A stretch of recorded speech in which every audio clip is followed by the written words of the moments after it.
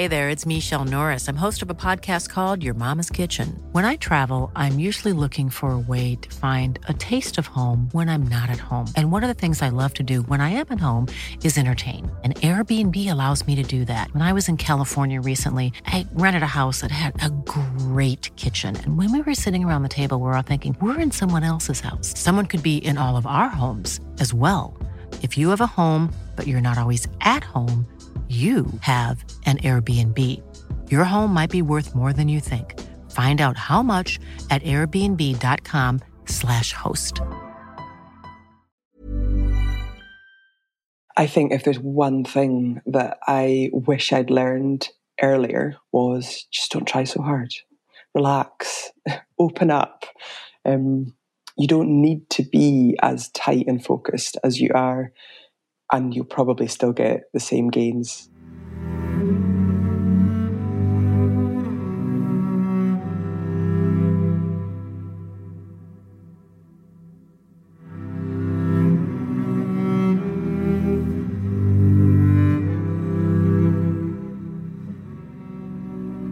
Welcome to the Adventure Podcast, and this episode with Lee Craigie.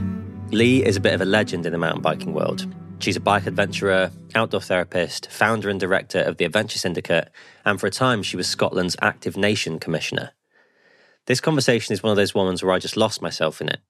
Lee and I cover a huge variety of topics in this conversation, from her championing winning mountain bike career to working with young people in the outdoors, the pros and cons of winning, happiness, activism, family, community, and how she now finds balance by having changed her goals and motivations. I've had Lee on the to podcast list for years, so I'm very proud to finally be able to air this chat. Before we begin, I'd like to talk to you about Sidetrack magazine, our sister publication. Sidetracked is an incredible quarterly journal that celebrates authentic stories of adventure and exploration. You can find out more at sidetracked.com. I'd also like to take a quick moment to push you in the direction of our charitable partner, the Martin Moran Foundation. They're a wonderful organisation working to get young people from disadvantaged backgrounds into the outdoors. You can find information about how you can support them on our Instagram bio at The Adventure Podcast. Finally, if you're enjoying the podcast, then please do subscribe on iTunes and leave us an honest review. They're a big help, and it really does help us bring the podcast to a wider audience. Okay, over to Lee Craigie.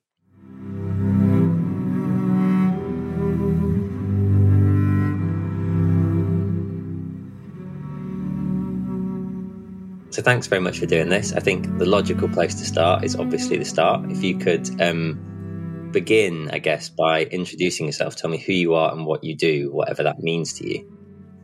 Okay.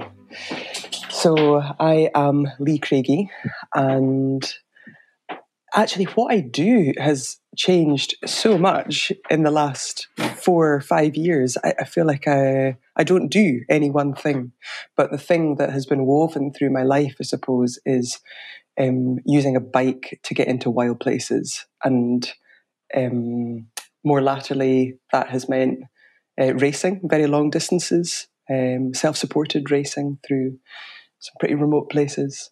But the bike hasn't always been about racing for me. I did race traditionally for 10 years, cross-country mountain bike racing. I was the British mountain bike champion, and that was a huge focus. But before that, bikes and being physical, it was just about access to wild places. It was autonomy of travel. It was freedom and excitement and curiosity about the world out there and about what was going on in my body, you know, and my relationship with the outdoors and with myself. And bikes have just been a great vehicle to allow me to do that, to explore that. And that's sort of become my life, really, trying to introduce that to other people through a degree in outdoor education and child and adolescent psychotherapy and working for the Scottish Government as the Active Nation Commissioner. All of that has always been as a way to ensure that more people have got access to wild green places in order to experience the health benefits of being outdoors and active. Yeah, and I think maybe I'm going to sort of do this in reverse to the way that I normally would, because the first half is really interesting, but the second half I think is really unique and interesting. And you mentioned that bikes, well, you didn't say it verbatim, but bikes have essentially like defined a lot of what you've done. They've been a huge focus for you. How do you go from being, British champion to suddenly working in mental health, encouraging other people to get outdoors, working for the Scottish government. Like, that's a radical transition. Yeah, it was a bit of a curveball. Well, actually, the working therapeutically with young people and the elite level racing do actually sit quite nicely hand in hand. Somebody asked me recently, "Oh, you must have learned so much in your elite level racing career and taken that into youth work." And I tell them, no, it was absolutely the other way around. Those boys that I was working, those young men who were being excluded from school because they couldn't sit still. Like they were fidgeting and they were antsy and they were angry and they wanted to be out there doing and being and breathing and feeling. I got that. I totally understood where they were coming from. And I think actually those young men have got something to teach us all, in this world where we're becoming increasingly estranged from nature and from our own bodies. Let's listen to those ADHD sufferers that are saying, let me get out into the hills. So actually they really, really helped me, those kids. They were my grounding force. So when I was like racing internationally and every weekend I was flying to a new country, it was like so self-absorbed. I was so self-absorbed. I was so focused on my own stuff. I had this one very narrow, quite arbitrary goal to be the first around a lapse of a mountain bike course and over a line. I mean, it's so arbitrary when then you're going back to your day job and you're working with these kids who have been like excluded from school or they're living in a care home. So they help me keep that balance, keep that grounding, keep the joy for mountain biking. You can't not have fun on a mountain bike if you go out with a kid who's whooping and hollering in the woods. Whereas if I was just racing, I would have completely lost the joy because I would have been too busy staring at my heart rate monitor. And that was never what it was supposed to be about for me. So actually those two things went quite well together. The Scottish Government stuff, yeah, that was a proper curveball, like suddenly being brought in as a consultant, I guess, to talk about ways to make the Scottish nation healthier and happier. And suddenly I was like thrown into this bureaucratic, quite sort of stagnant way of decision making where, before, if you're on the hill, you're doing, you're riding or you're walking or you're running, everything's really immediate and fluent and you're in charge and you can make changes really quickly. And then I was involved in this huge governmental bureaucratic process where nothing seemed to be changing. Everyone was just too busy talking about change and I really struggled with it. But it was such a privilege as well to be in that position, like to be able to inform policy and to have these conversations with people and to make tiny changes.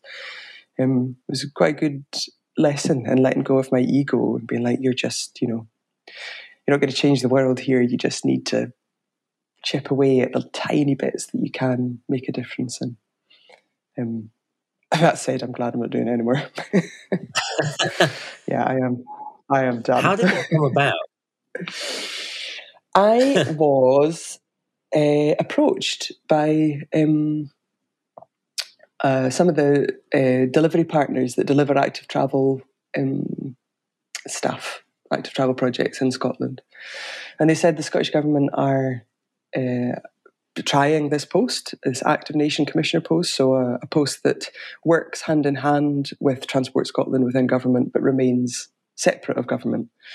And they were all really keen that it was somebody in that role who wasn't a civil servant, wasn't from a political background, wasn't like entrenched in the systems already. They wanted somebody with a fresher outlook, perhaps someone that came from a different world, someone that was focused on the health benefits and the joy of cycling rather than, the data that improving cycling levels could bring to the population's health.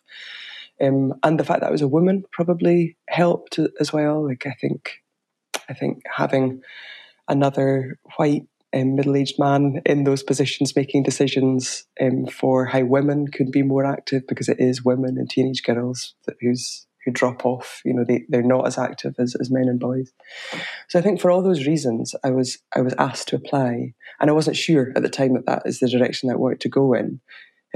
But throughout the process, I did apply, and then throughout the process, I was like, actually, this is such a unique opportunity to work with a government that I really believe in. You know, I don't believe in all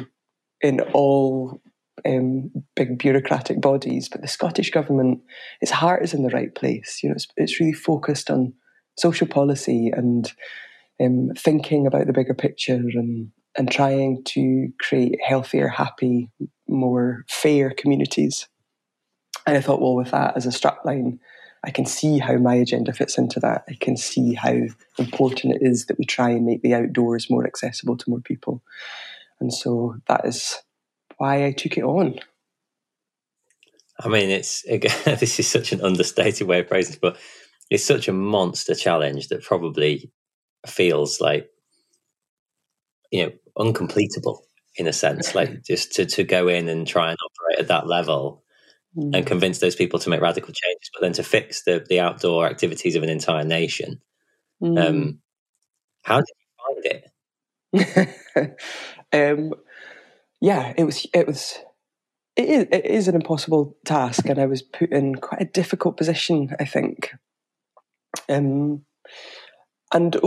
when I first started, I had this agenda, just, you know, make the nation more active. Like, right, I'm one person, 2 days a week. But I was plugged into lots of different departments within government, and I thought, okay, well, this is the strength of it.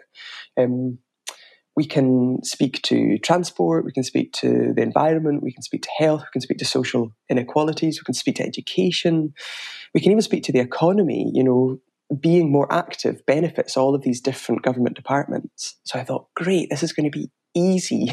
But that was actually what made it hard.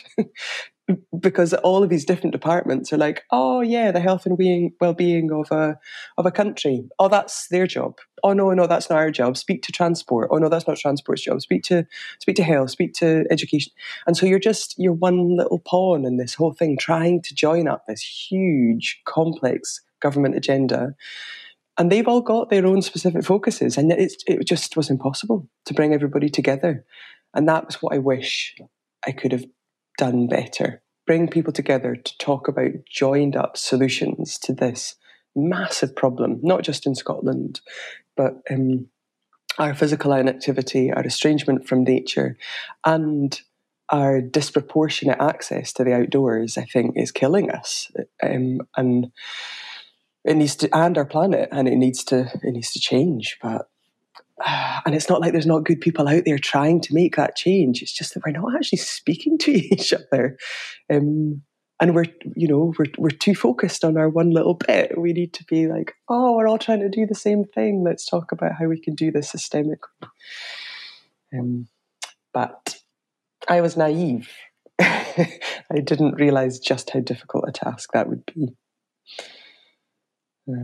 Yeah, I mean, it gets into a bigger conversation, which probably isn't today, but it just drives me wild because, you know, exactly what you're talking about is completely true. Like, there's all these incredible people. I think about it when it comes to like land use in Britain and this this complete impasse between farmers, agriculture, and rewilding. And it's like, hang on a second, you know, I've read all of these different books by all these different people, and actually, what you're all saying is, we need to create a better way of using land to benefit nature and humanity.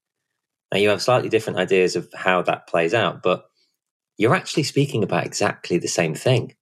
Like, do you not get, you love nature, you want to create a better planet for humans. You want the same thing. Why are you shouting at each other and trying to belittle each other all the time? Anyway, it drives me insane. I know, and getting hung up on semantics and focusing in on, and that is what happens when people are scared, isn't it? They see their narratives, their way of framing the world tilting on their axis, and someone coming in and saying, I know you've always done it this way, but actually this way's much better. And that just shakes your foundation. And if you've lived a life of farming in a particular way, then somebody coming in with apparently radical new way of doing things is going to rock your world, and you're going to want to defend it. And it's that defense that gets us into so much trouble, not just in terms of rewilding or health or physical inactivity, but, you know, all the trouble in the world comes from people meeting other stuff with resistance. When people have got this idea of how things should be, this is the way they've always been done, and I'm hanging on to this for dear life, or my world doesn't make sense. Instead of being open to understanding other people's points of views, we meet it with this force of will, this barrier, and it's just those barriers meeting off each other that just cause an implosion. Because you're absolutely right. There's always threads of commonality in every conflict. You can always find those threads of commonality, but I don't know. We're scared of changing our minds, I think, aren't we? And being open to a different way of thinking and being. Yeah. Well, you mentioned ego. I think so much of this comes down to ego and that willingness to sit down and say, I have listened to you and you have changed my mind a little bit. Like that's, it's seemingly an impossible thing for lots of people to say. And I think that's such a shame. This idea that you can be wrong, you can change your mind. That's possible and doable. Absolutely. Yeah, absolutely. And that is how actually I got a little bit disheartened with the whole political stuff. I was just like, oh, here's a government that's trying to do good stuff. But then actually when you hear how they listen to each other, how they speak to each other, it's worse than kids in a playground. You're just like, hang on, you guys are grown up and you're supposed to be running our country. Listen to each other, apologise, change your mind, have debate. But that's not allowed in politics. Debate means weakness. If you're willing to have your mind changed, then it means that you don't have a rod of iron to begin with. And what sort of a leader is that? And we need to be changing. We need to be changing our political system. We need to be changing all sorts of things so that we can have these debates, because that is the only way that consensus is reached and innovation happens, isn't it? Yeah. I mean, I'll change the subject in a minute because we're going down a rabbit hole, but I have this wild fantasy of one day watching like a session in the House of Commons where somebody on one side listens to the other and goes, that was a really good point, actually. And I think that you guys are actually, this particular thing, like there's lots I disagree with you on, but this particular thing, you're nailing it. Like, you've got this. I approve. And like, has that ever been said in that room? I don't know. Wow, wouldn't that be great? And just to make that point, we should maybe set up the House of Commons, set up something and have that, just stage that as an example, Yeah. Anyway, you're right. We are going down a rabbit hole, but I think do you know what, Matt? I think you're right. You made a really good point. Thank you. I need to be right. So I'm glad that I'm right. You're right. So I think, lots of what we're speaking to now actually, when you said earlier, I just used to stare at my heart rate monitor. And I think I'm really interested in this transition. I don't know if you've always been, a professional cyclist who was fiercely competitive. And that's something we'll talk about later, that idea of fierce competition. But also, socially minded, philosophically minded, politically minded, or whether there was a moment where you thought, actually, there is more to my life than staring at a heart rate monitor and pedaling hard. Yeah, no, I've never been particularly interested in staring at heart rate monitors and pedaling hard. That all sort of came about as a bit of a mistake, actually. I've never been into data and training plans and I've never been into the whole eating for success and all of that stuff that you have to do. You have to be very, very specific and precise if you're going to get to that level, or so we're told. And so it came as a bit of a shock to me that this was the person I was becoming, I suppose. I've always just played in the outdoors. I'd lived a life of doing all sorts of different stuff in the outdoors, climbing and kayaking and skiing and hill walking and just being in the hills. It didn't really matter what it was that I was doing. And then quite by accident, I entered a race near where I was living in Inverness, and I did really well in it. And then I got caught up in this conveyor of getting better and better and better at this thing. And I got picked up by coaches who had a set idea of how you get better at this thing. And I thought, yeah, you've got the expertise, so we'll go with this, because I was curious and I wanted to know just how much better I could get at this thing. And so I did what they said, and I sort of surprised myself. For someone that doesn't like structure and loves the freedom to be able to explore and grow and go off topic. And I actually quite enjoyed the structure of hard training. I would wake up every day and I had, this is what I'm doing today. I've got this structure, and all I need to do is ride my bike and eat this food and recover from it and go again the next day. And it was simple. And it was, and it was satisfying. You know, I was noticing my body getting stronger and fitter, and I was winning races, and it was exciting, and I felt in control. And then an interesting thing happened where I'd lived that life for a certain amount of time, and I hadn't noticed that I was becoming more blinkered. That I was becoming more more focused on just what I needed. I was struggling more to look up and see the bigger picture. I would go into the hills on my mountain bike, but I'd be too busy, like I say, looking at my heart rate monitor rather than looking around. And I was like, this isn't me. And my relationships are suffering here. And I'm feeling a bit uptight and anxious and worried about what I'm eating. I never used to worry about what I was eating, and looking at numbers, and I was losing the joy. I was losing the joy of it. And yet at the same time, the structure and the getting better and the excitement of the racing was kind of keeping me hooked.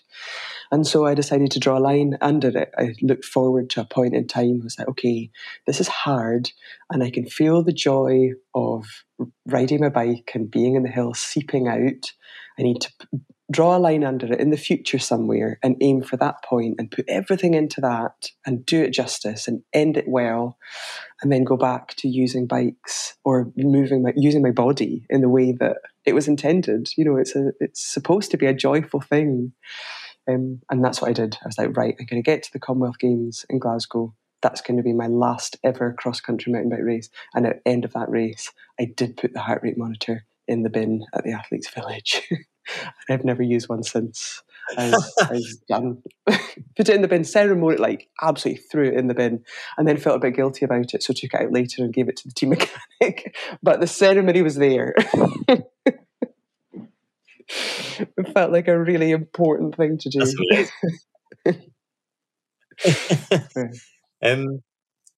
Well, I asked this next question with kindness, but like, if you realised you were losing your sight of the bigger picture, losing your way as a person a little bit, why not just kill it at that point? Why not just say, I'm done now? Why did you need to go to the Commonwealth Games and finish things off? That's a really good question. And I think there's something about ending something well. For me, like for my ego, for my sense of self, and I just feel like I worked so hard to get to this point. What I would need to have been a much, much bigger, braver, more secure person to be able just to drop it there and never and always wonder how well that race might have gone, how well I could have done. I felt like I needed something big and grand to hang it off, and I'm sure that was just my ego talking. And I'm really glad that I ended it that way. It was a fantastic couple of weeks of my life. It was a brilliant race. And now I've got those memories to look back on and be like, yeah, I did that. And I committed wholeheartedly to that process. And now when I look at pictures of myself on that day, I remember not just the stress and the struggles, but I remember actually what it gave me as well. I remember those feelings of absolute euphoria, racing on a course that I know really well, and that my body was functioning and that my bike was working and that I could hear the crowd. And I've got all of that now. And selfish as it was to get to that point, hopefully I've used some of that platform to give something back. Yeah, you've used that word a couple of times, that selfish word. And I think, some people who I've spoken to on this podcast, they never use that word despite their pursuits being, and I'm going to change the semantics, but like wholly of self, journeys of self for self. You've used that word a few times, and I'm interested in your relationship with serving and helping others and serving and helping yourself and your own ambitions. Is that something you find is in conflict? I think it used to be. I think when I was racing full time, like the life of a elite level athlete that is going through, is being picked up by the national governing body of her sport to race all over the world, that is inherently, in the macro and the micro picture, a very self-centered thing to do. And I was flying all over the world. My carbon footprint was absolutely gargantuan. If I hadn't been working with those boys, I would have really questioned, like, what is the point in life here? I'm racing to the other side of the world to race in laps around a muddy field, looking at some spectacular mountains in the distance. And then I'm being ushered back to my hotel room to rest and recuperate. I'm being treated like a prize horse here. And I'm part of society. I'm part of something much, much bigger, surely, than this. And a lot of people say, yeah, but that stuff's inspirational. That our kids, they look to elite level athletes and they think, I could be that. I could do that too. And I think, yeah, absolutely. It's an amazing thing to do, to encourage your children to do. But at the same time, don't set your values on it, because it's a very uncomfortable place to form a set of values, I think, in the world of elite level sports. It's not a very healthy place to balance your entire self-worth. And that is what I guess I could see happening a lot of the time. Whether if somebody didn't win a race, then they felt like their world was ending, rather than thinking, okay, I didn't win that race, but the world is still going round, and it's not the most important thing in the entire universe. So, yeah. Why is that unhealthy? Basing your value system and sense of self-worth off elite level sport. I tell you what, I've got a little reading from my book that speaks to just that. Shall I? Absolutely, I'd love that. So, it's always been interesting to me that elite sport is held in such high regard, when if you scratch below the very impressive surface, what often gets revealed are obsessive-compulsive disorders, fanaticism, selfishness, and egotistical ambition. We're taught to admire sports people and as children to emulate them, but the world of sport is an extreme and uncompromising place for a young person to form a set of values. Achieving success in life is often associated with having money, fame, or influence. But imagine a world where kindness and patience are valued over any other attributes traditionally associated with success. So, I guess the world of sport, incredible as it is, but competitive sport is about getting your elbows out, putting your blinkers on, and racing as hard as you can to the finish line ahead of other people. It's about being better than other people, about beating other people, about being, that's what traditional success is supposed to look like. It's about winning. For me, I think that was always difficult, because I kind of knew in my heart that winning, like really succeeding, is about collaboration and cooperation and caring for one another. And how could I reconcile that belief with getting my elbows out every Sunday and racing for a line and beating people over a line? And I think what was so interesting was this, that I could be both, that I could have both of these things going on at the same time, because there's something so pure and satisfying, and there is a healthiness to, we're in a race, I'm going to beat you, I'm going to go as fast as I can, I'm going to go eyeballs out, and we'll get to the finish line and we'll just see who wins. There's something lovely about that. But what happens is, if you put a value on the person or on that other person who you're competing against way of being, I'm going to beat you, and that makes me a better person than you. That's where it gets dangerous. And so by looking at our shadow self, where we all want to be recognized and we all want to be we all want to achieve something. We want to, win in a traditional sense. Sometimes it makes us feel good, doesn't it? By saying, well, I don't ever want that for myself. Other people can have it all. It's not about me. Everybody else can win and I'll just sit here at the bottom of the heap. That's not healthy. But nor is I am better than everybody else and I am racing for this line and nobody is going to get in my way. There needs to be an acknowledgement of this need to strive and to win and to achieve, but keep it balanced in this healthy way where it's not the be all and the end all. It can be fun and it can be about the process and about the journey and about actually how you feel while you're racing for that line. These are the important things now. It's not actually about that outcome. It's not about where you place on a leaderboard or if you stand on a podium or not. It's about the process of your relationship with your body and with the world and with other people in getting in putting yourself out there in these risky situations or these situations where you're not sure of the outcome. That's the value in it now for me. Hey there, it's Michelle Norris. I'm host of a podcast called Your Mama's Kitchen. When I travel, I'm usually looking for a way to find a taste of home when I'm not at home. And one of the things I love to do when I am at home is entertain. And Airbnb allows me to do that. When I was in California recently, I rented a house that had a great kitchen. And when we were sitting around the table, we were all thinking, we're in someone else's house. Someone could be in all of our homes as well. If you have a home, but you're not always at home, you have an Airbnb. Your home might be worth more than you think. Find out how much at airbnb.com/host. Yeah. I mean, it's a great little reading and it makes total sense to me. And I think like I've got this stupid analogy whirring around my head, which is like, it might not work, but it just feels like, family board games, right? To strip it right back to something basic that most people can understand. This idea of like, we've all played those games where somebody's just out to win and they just make it not fun.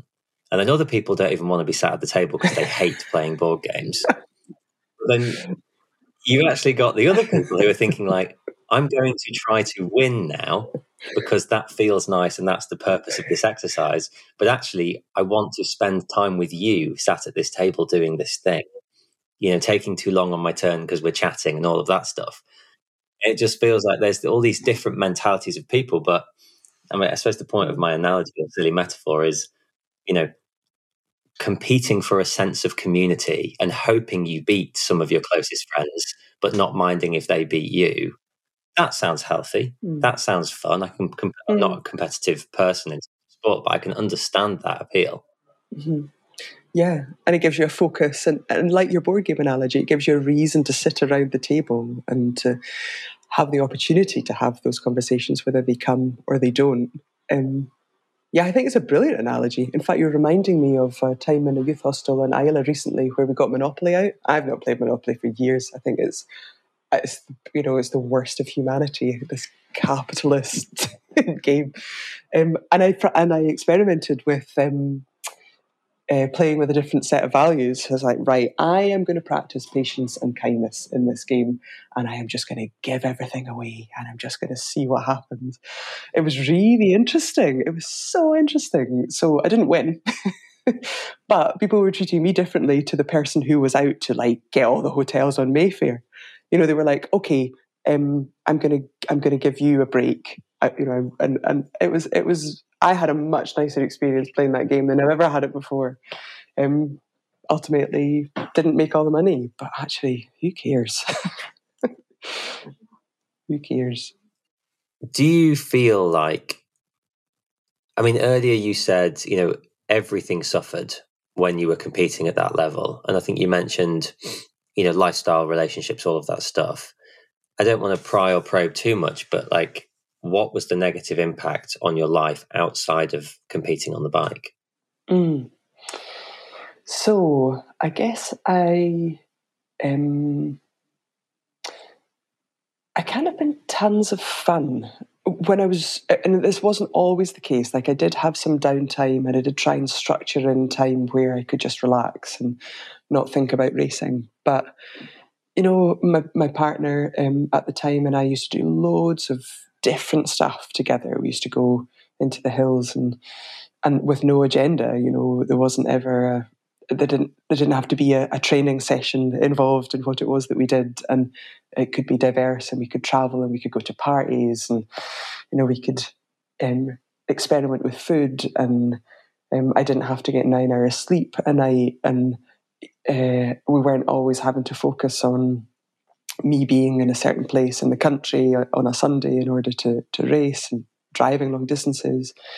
And I suppose little by little, we fell into this lifestyle of making sure that whatever decisions were made, it was going to positively impact my racing. And so when someone was saying, there's this party, or there's this hill, or there's this gathering, or there's this meal, I would have this internal voice that would be like, is this going to make me go faster on a bike? And if the answer was no, then I didn't want to do it. And how is that a way to live a balanced, healthy life? So yeah, I guess it was those sacrifices that were made. And my partner was amazing. She was so supportive and so helpful. I wasn't earning very much money at the time, and she held that, and she came to races with me, and she just lived her own life and found other people to do the stuff that we used to do together. And the whole time I was like watching this other life happening out there, thinking, oh, that'd be quite nice. Quite like to do a bit more of that. But yeah, I was also getting quite a lot personally out of the way that I was living my life then, that it felt like the right thing to do, to commit to this other process. But who knows if I made the right decision back then. I think ultimately I'm happy that I explored that to its fullest degree. But who knows what life would have been like if I hadn't. Yeah, well, shoulda, woulda, coulda, and all of that stuff. I definitely have my own versions of that, and I think we all do. We all do, don't we? Yeah. I mean, who am I to comment on it? But it's just from the way you're phrasing it now. It sounds like you're in a sort of happier, peaceful place with it now.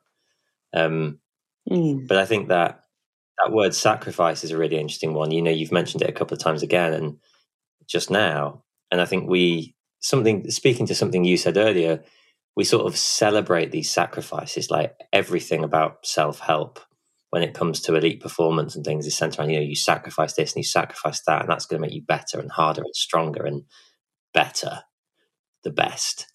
But actually, should we celebrate that sort of sacrifice? I suppose at the other end, we've just got this like indulgence, which is dangerous in itself, but is sacrificing so much actually healthy or worth it? Yeah, I think if there's one thing that I wish I'd learned earlier in my racing career and in life, was just don't try so hard. Relax, open up. You don't need to be as tight and focused as you are, and you'll probably still get the same gains. If I could have just kept more perspective, and that's what working with these boys did, and going into the hills always does. It gives me perspective. I'm a speck in a much, much bigger picture. But if I'd kept more of that perspective, I think understood that actually in the bigger scheme of things, it doesn't matter so much. Instead of getting so focused on my stuff, I think I would have probably been happier. And you know what? I think I would have gone faster. I think I would have actually been a better athlete. So yeah, who knows? Who knows? I mean, all of this speaks to, and obviously, you've mentioned the book and you've read from the book, which is a lovely thing to have done that I don't think we do enough of on this podcast. But, you wrote a book about all of this. And I think this whole idea of like other ways to win is a fascinating concept. And I won't pretend I've read it yet. I haven't, but I'd love to. It sounds like, totally up my street.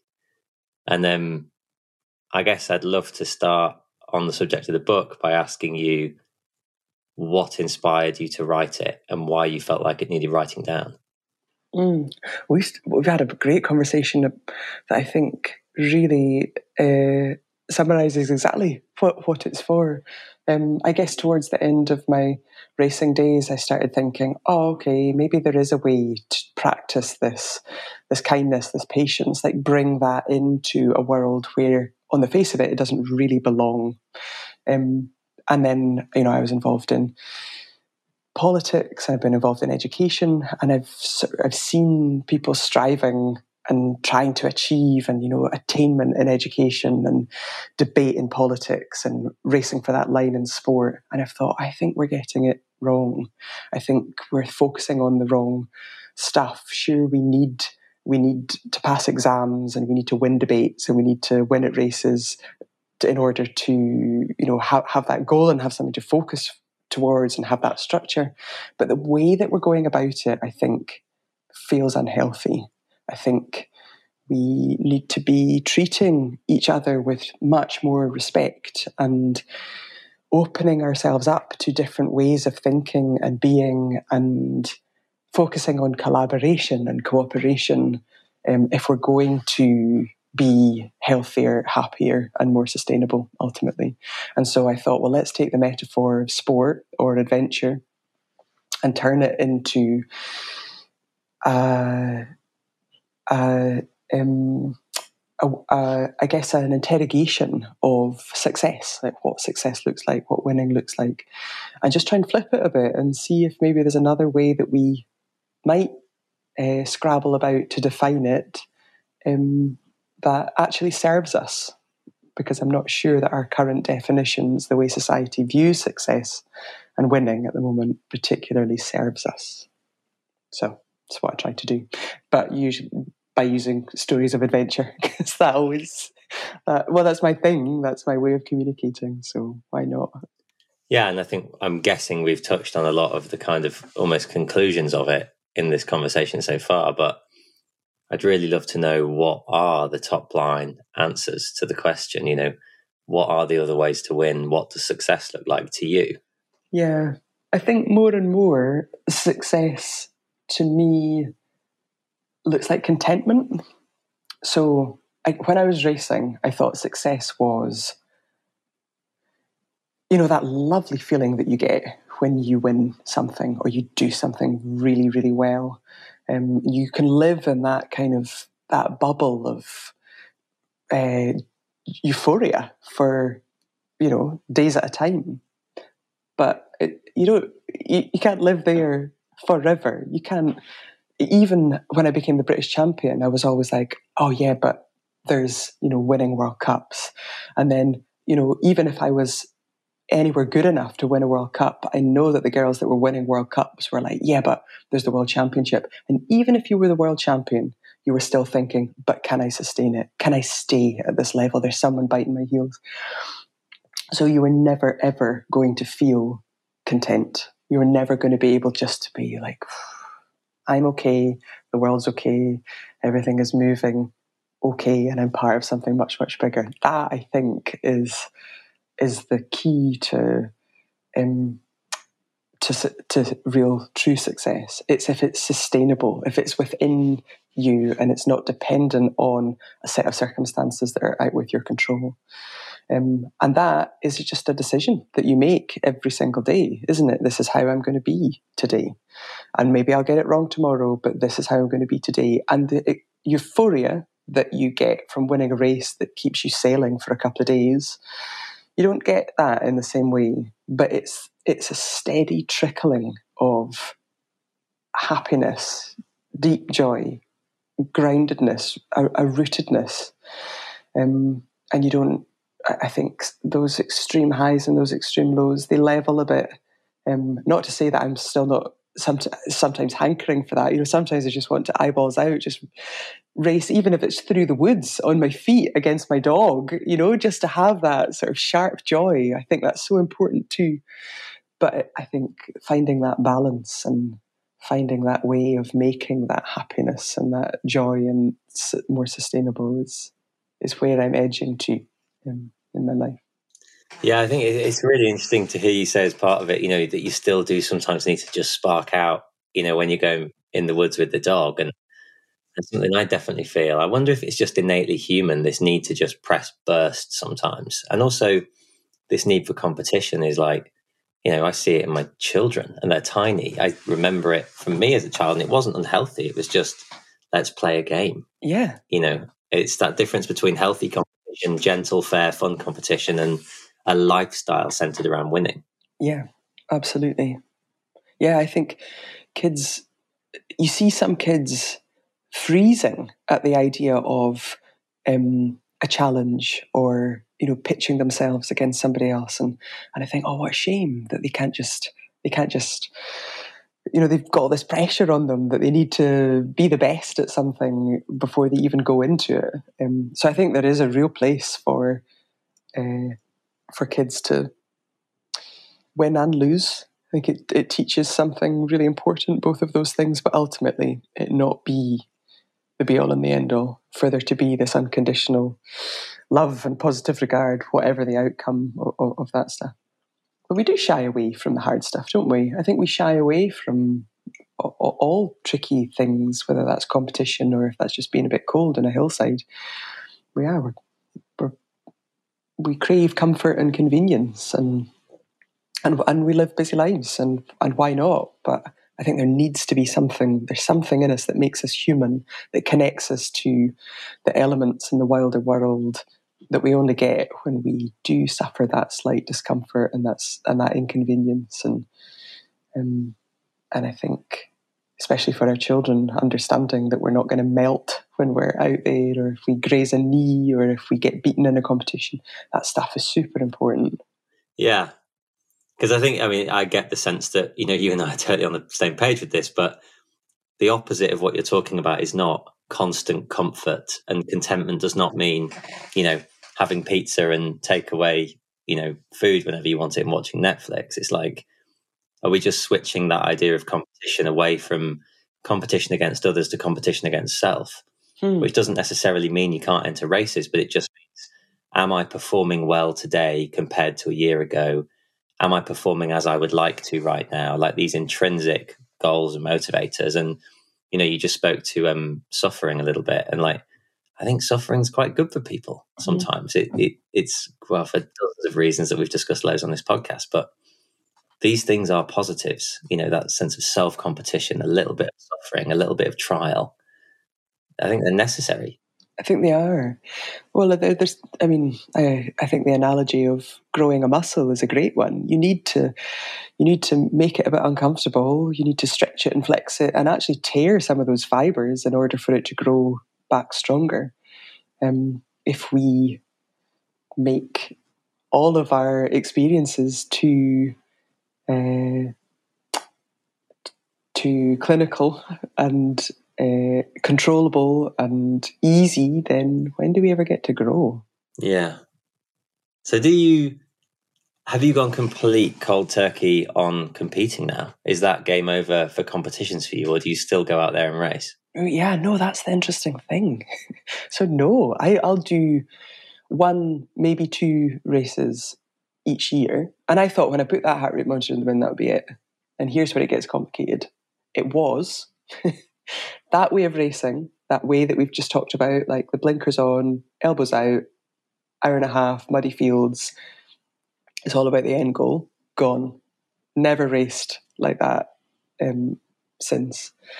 And this way of racing, this thing that I do now, the self-supported long-distance racing, the joy of that is that you cannot race those sorts of races in that same way if you don't practice self-compassion and patience.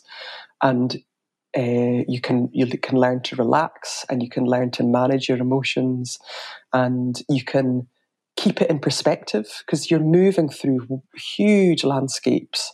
These races are 500 miles long or 3,000 miles long. They're really, really long. You've got days and days and days to manage yourself and your kit and your expectations, and to, really feel gratitude for the places that you're moving through. It's almost the opposite way of racing to the hour and a half cross-country mountain bike stuff.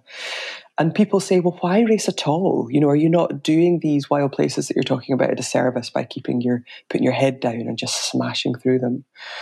And honestly, I can't describe to you the uniqueness of the state that I get into when I'm in those wild places, at times of day where I really shouldn't be. Like if I wasn't in a set of race circumstances, I just wouldn't get up at 4 a.m. and ride in the slight rain and watch that sunrise coming up, knowing vaguely that there's other people like my people out there somewhere. They're not with me, but they're all out there somewhere having their own experience doing that same thing. There's something so simple and peaceful and valuable about having that loose structure around this experience, because it is that, we crave comfort and convenience and we'll slide off it. But put yourself in a set of circumstances where you've made a contract with the route that you're not going to deviate from. You've made a contract with the people that you're in this together, your people that, you're competing against, but ultimately you're just a big family all journeying on the same route. And you've made a contract with yourself. I'm going to stick to this. It's going to be hard. It's going to be difficult, but this is what I'm doing. And I'm going to treat myself with compassion and kindness within that, but I'm going to get to the end if I possibly can. That's a set of circumstances that I can't generate myself very easily. So I do still love just journeying without an agenda and weaving all over the place. But there's something very specific about that, being forced to journey through fickle weather systems and watch sunrises and sunsets and problem solve and not sit in the cafe too long, but actually get up and push your body and feel that discomfort, feel that pain in the knee, and then actually, it just disappears if you keep going. It's amazing, that kind of riding and racing. Yeah, and I think this is one of the most interesting things about you in this conversation is, you didn't just go cold turkey. It wasn't over. You're not like recovering from something in that sense. I guess I'm interested in, because as I understand it, you've gone out and done these races recently, like, in the past few years, and you've won some of them. You've, done them, you've finished loads of them. Like, are you still going out there to win? Or, and you just alluded to this, but are you still going out there to win, or are you just going out there because somebody or a team of people have organised an event that you can now enter, rather than just packing your bags and going on a 3-day bikepacking journey at your own pace? Is it that structure that gives you some sort? So yeah, the structure is really, really helpful. The community of people doing this stuff is really, really helpful. Am I going out to win? Is winning still a focus? What is a focus is getting round this route as quickly as I can. And it's an amazing feeling to feel it all come together, to find the flow on the bike, where all your kit and your equipment is working and you're handling stuff and it's difficult terrain and you're tired, but you're managing. And the whole time I do have this idea, this is my end point, this is where I'm aiming to, because that structure is super helpful. This is where I'm aiming to, and I'm trying to get there as quickly as I can. But it's not about beating other people in that. It's about me making sure that I'm doing everything that I can to make myself move as efficiently as possible. And that's the feeling that I'm craving. It's this feeling that I found flow. Like it doesn't feel difficult. I know where all my stuff is, and everything's working on the bike, and I'm looking up and I'm seeing stuff, and those lovely moments that you get when everything just sort of comes together effortlessly. That's what I'm craving, getting into those states of flow, and that seems to happen better under time constraint than it does when I'm just out journeying. So as long as I'm having those experiences, then I find that I go quite quickly and quite efficiently. But I don't check where I am in a race. You never know where you are in a race. Like I put my phone away. I don't check track leaders. So it's like this app that GPS tracks where you are in a race. And I could find phone signal, I could check that, but I'm not interested in that. I'm interested in just that efficiency of movement and that connection to myself and to my surroundings. And naturally, I go fast as a result. So by proxy, you're, correct me if I'm wrong here, but you're winning by accident. Oh, no, I think that oversimplifies it. Although that is lovely to think that. I mean, I am aware that I'm in a race. It's not like I wouldn't have that time imperative if I wasn't racing, if there weren't other people out there too. But my focus is on myself. Yeah, and it doesn't feel important. It doesn't matter that I am going to beat other people. What matters is that I'm moving efficiently. Yeah. Winning by accident. Yeah. That's a nice way to put it, because you're right. There is an element of that. And as soon as you start to, and I can feel myself coming out of that and thinking, I wonder how well I'm doing and what other people are thinking. That's not where I want to be. That doesn't serve me. And so to chill out, and it doesn't work either. So just to get back to no, that's not what this is about, and focus much more on myself and my own breath and my own journey.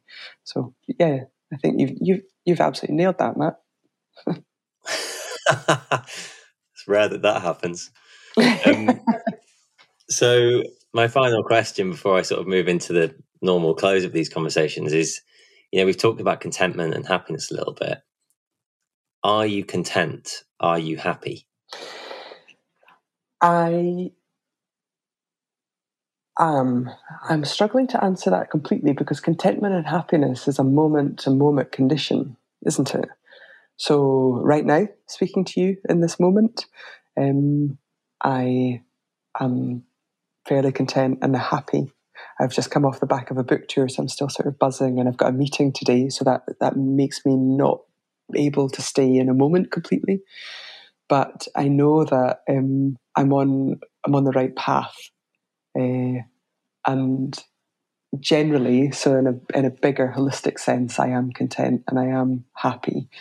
And there's new stuff that's coming in to challenge me now. So I don't race anymore, but there's new stuff always coming in to challenge this contentment and this happiness. My body aging, and people I love getting sick, and this is all stuff. That stuff will never go away. I'm always going to have that stuff thrust at me. But there's something about the way that I found to manage the stress of racing and keep everything in perspective that I think is serving me with those new stresses, those new difficulties that are coming into life. And so I can only hope that I can remain to keep an eye on the bigger picture and keep striving for that contentment and that happiness, and keep making the right decisions about how it is that I want to be in the world. Ace. Okay. Well, I always end these conversations with the same two questions. And I'm often fascinated by the contrast between different people. But the first question is, what scares you? Oh, that is such a brilliant question. Death scares me. And the creep towards death, like the incremental loss of physicality, scares me. Yeah. And what brings you hope? Humanity, collective effort, that energy that you can generate when you pull the right people around you and you're all striving for a common goal. And that is also, ironically, what helps with the death thing. Because, again, that gives this bigger picture, the bigger perspective. And you feel so safe and held and understood when you have your people around you striving for that common goal, and that you're all in the same boat, all inching towards the same grief and the same losses and the same end. Yeah, I think ultimately we're going to be okay. Amazing. And on that note, I won't say anything else. We'll just leave it there. Thank you so much. Oh, it's been so lovely to speak to you. Yeah, you too.